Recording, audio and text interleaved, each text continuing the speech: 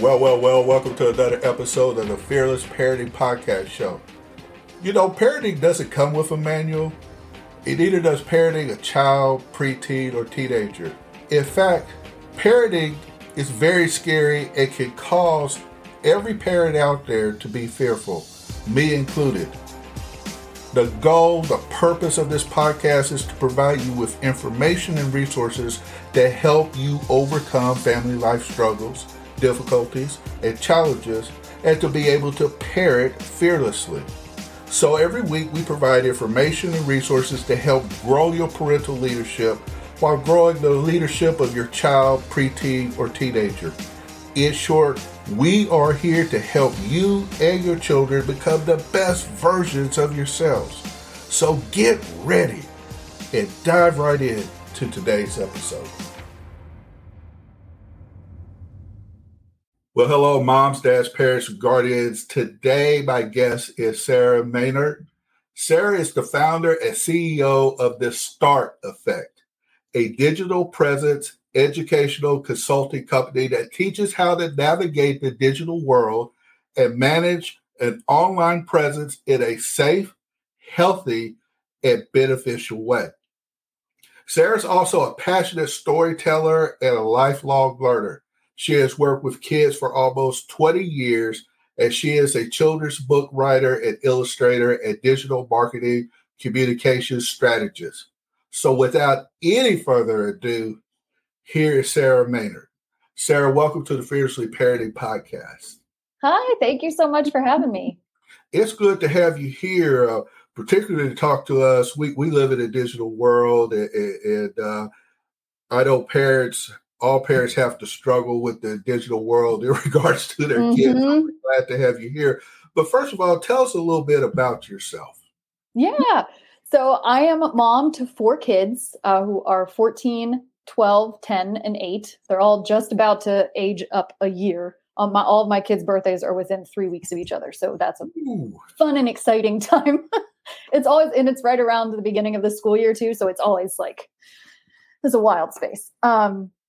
But I live in Pittsburgh, Pennsylvania, and I have always kind of been really fascinated by how we talk to each other and how we communicate and how we share stories, and the internet and digitally is just really the newest way that we do that. So it's kind of how I've pulled in little bits of all the things I've done over the years to get to this point, and I'm kind of really loving where I'm at. Well, I tell you, I won't ask you about any stories about the Pittsburgh Steelers. I live in Texas, so we'll leave off that. That'll be one thing that we won't discuss. That's probably best.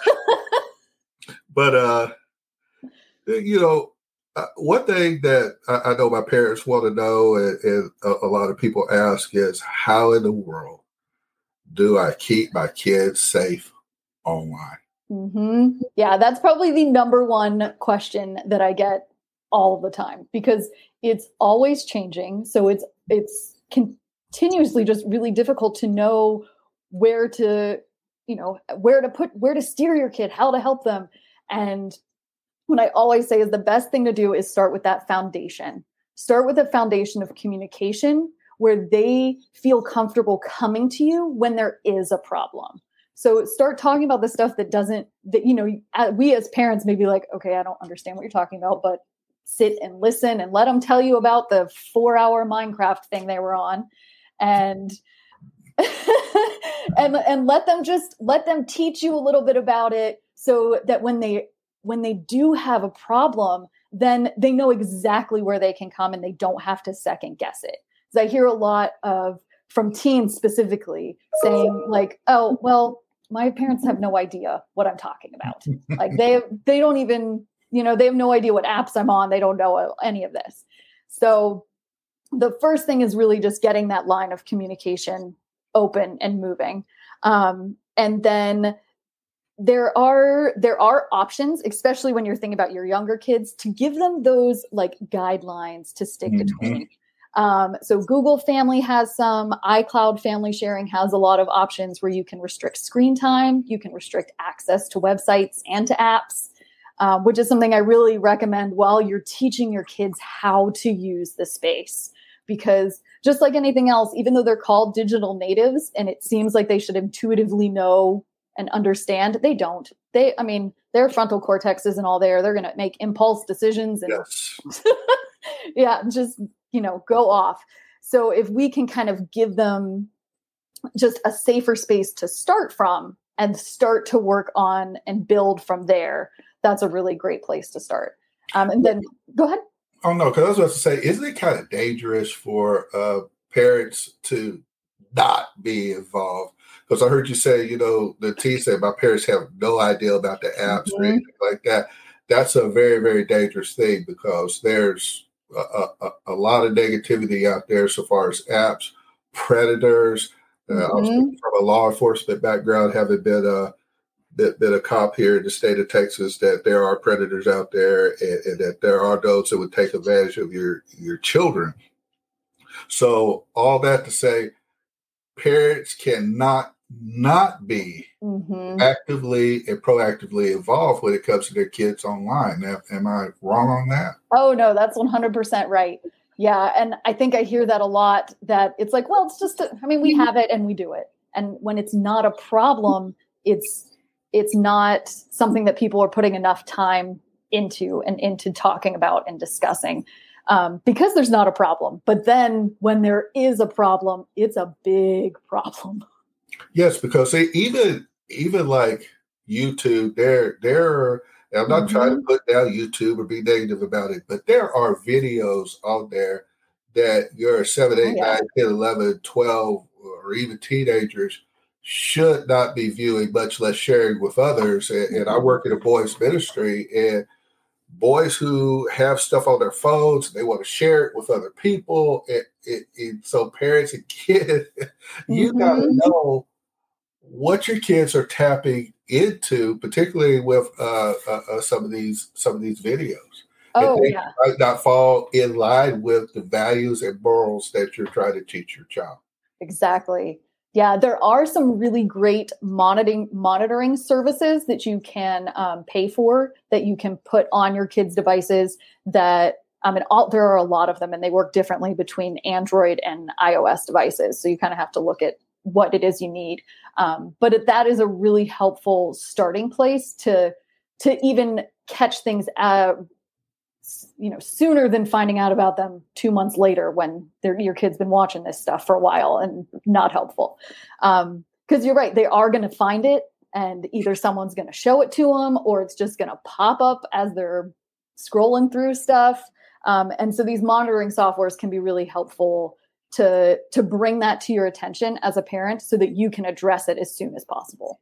I love what you said there, that it's going to show up. Okay. Either they're going to come across it, or as, algorithms and various different things are always putting stuff up for you to see, trying to get you to click on this, go here. So they're going to come across it. So again, moms, dads, parents, guardians, you've got to be proactive, and it would not hurt to have a monitoring service on there to notify you in case your child is tapping into something that they have no business tapping into. Yeah, exactly. So when should we start to let kids start to use social media? I know, but when should it start?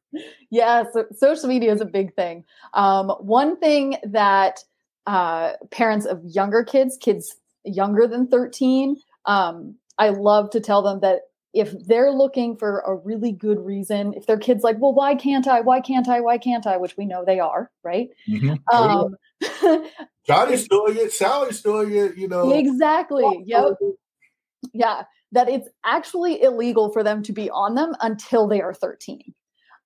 That's why all of the social media sites have that age cap at 13, because it's illegal to be collecting information about people younger than that. So until they're 13, the parents can just say, oh, sorry, it's illegal, you can't do it. And it really takes the pressure off the parent. Wow. Like, then somebody else is taking it, and the kid can just be like, oh, my parents are following the rules.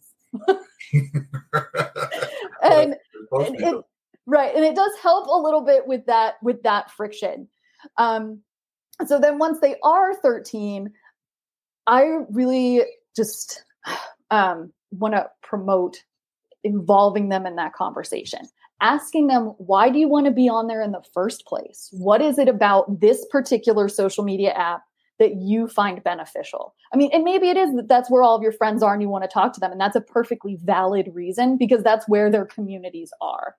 But then you can help them set up their profile so they're only following their friends. They're only interacting with friends. They can, depending on what platform it is, there are options for public or private profiles. And you can set up some things there to make it easy for them to interact with who they want to interact with and still keep out those people we're not ready to interact with yet, or ever in some cases.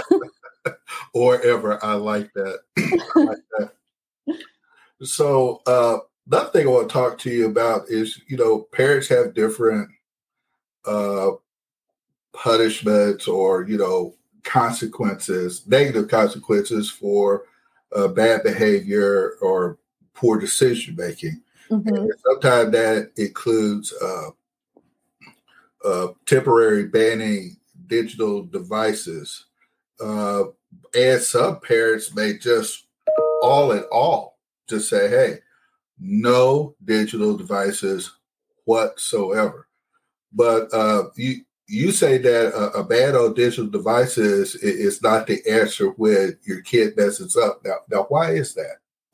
So if we think about how these kids live online, they live their lives right now, so much of their social life is that online space. So much of who they are, they put into this online space. And so if something comes up and they mess up in the space, they make a really big mistake, and you take that, there's so many different things that you're telling them right away. And we're not teaching them how to work towards fixing that mistake and to not make that mistake again in the future, because they're going to have access forever. The internet's not going away. So the best thing for us to do is to teach them how to, now we have to pare back your parameters. We have to go back. We're going to be putting some more restrictions on you, and have that conversation with them. Have them understand, you know what? Yep, I did this. I obviously need some help in this area. Mm-hmm. And so maybe that is going back to having more just time restrictions. So maybe it's, you can only use it for these 3 hours a day. Maybe it's, you can only use it while you're sitting in the kitchen with me. Maybe, so that they still have access to it and they don't feel like, because if you're not just taking their device away, you're taking their social network away, which is, which if you think about that as a teen, to be told, like, yes, I mean, there are definitely instances when like a grounding situation. And when we think of like, that's it, you're off, like cold turkey, absolutely nothing, sit in your room with a book. Like, and there are definitely instances in which that is totally valid. Right. But what you're saying is to keep the punishment or the consequences are appropriate to what they do, and sometimes it is to be say, hey, you know what, you taking up way too much time on social media. We got to limit that down. So I tell you what, until you can get this over here, better organized and better structured, while I'm making dinner in that 2-hour period or whatever that is there in the evening, that's your time right there. Get on there, knock yourself out. But that's it. And if you want more time, then you need to follow the rules. Yeah. And I think it also teaches them some really great skills that even us as adults sometimes have a problem with in balancing our screen time. And yes. And so you're not only teaching them like, okay, yes, there are mistakes that I need to work on and I need to fix, but also your life is going to be okay if you're only on Snapchat for 20 minutes a day. You're not going to die. Yeah, it's going to be okay. It's going to be okay. But they still have that opportunity to check in, to touch base, because it is such a big part of the lifestyle for these younger generations. Well, Mom and Dad, Sarah's giving you a lot of good information, and she has other good information on her website. Sarah, tell my audience where they can find you out there. Yeah, you can find me on my website, which is www.thestarteffect.com. And I'm also on Instagram, Twitter, and Facebook at The Start Effect. Mom and Dad, I'm going to make sure, as always, that I put links to Sarah in the podcast description. As always, I'm preaching to y'all. Check out the podcast description. You can go there, click, and it'll take you right to Sarah. And we're also asking that y'all subscribe to this podcast. When you subscribe, more people find out about this podcast, and we want to help as many people as possible become the best version of themselves as parents and guardians. So make sure that you subscribe to this podcast. Well, that's all that we have for this particular episode. We're going to have Sarah back again. So until next time, God bless. Well, that concludes another awesome episode. Please check out the podcast description where you'll find links to family and parenting resources. And I want to thank you, moms, dads, and guardians, for listening to today's Fearless Parenting Podcast. I truly hope you enjoyed today's show and that it added value to you and your family. And I want to leave you with something that was once said by two-time Nobel Prize recipient Marie Curie, who once said that nothing in life is to be feared. It's only to be understood. Now is the time to understand more so that we may fear less. That is why we have this show, to help you understand more about parenting so that you can fear less. So I want to challenge you, like I always do, to go forth and fearlessly parent. God bless.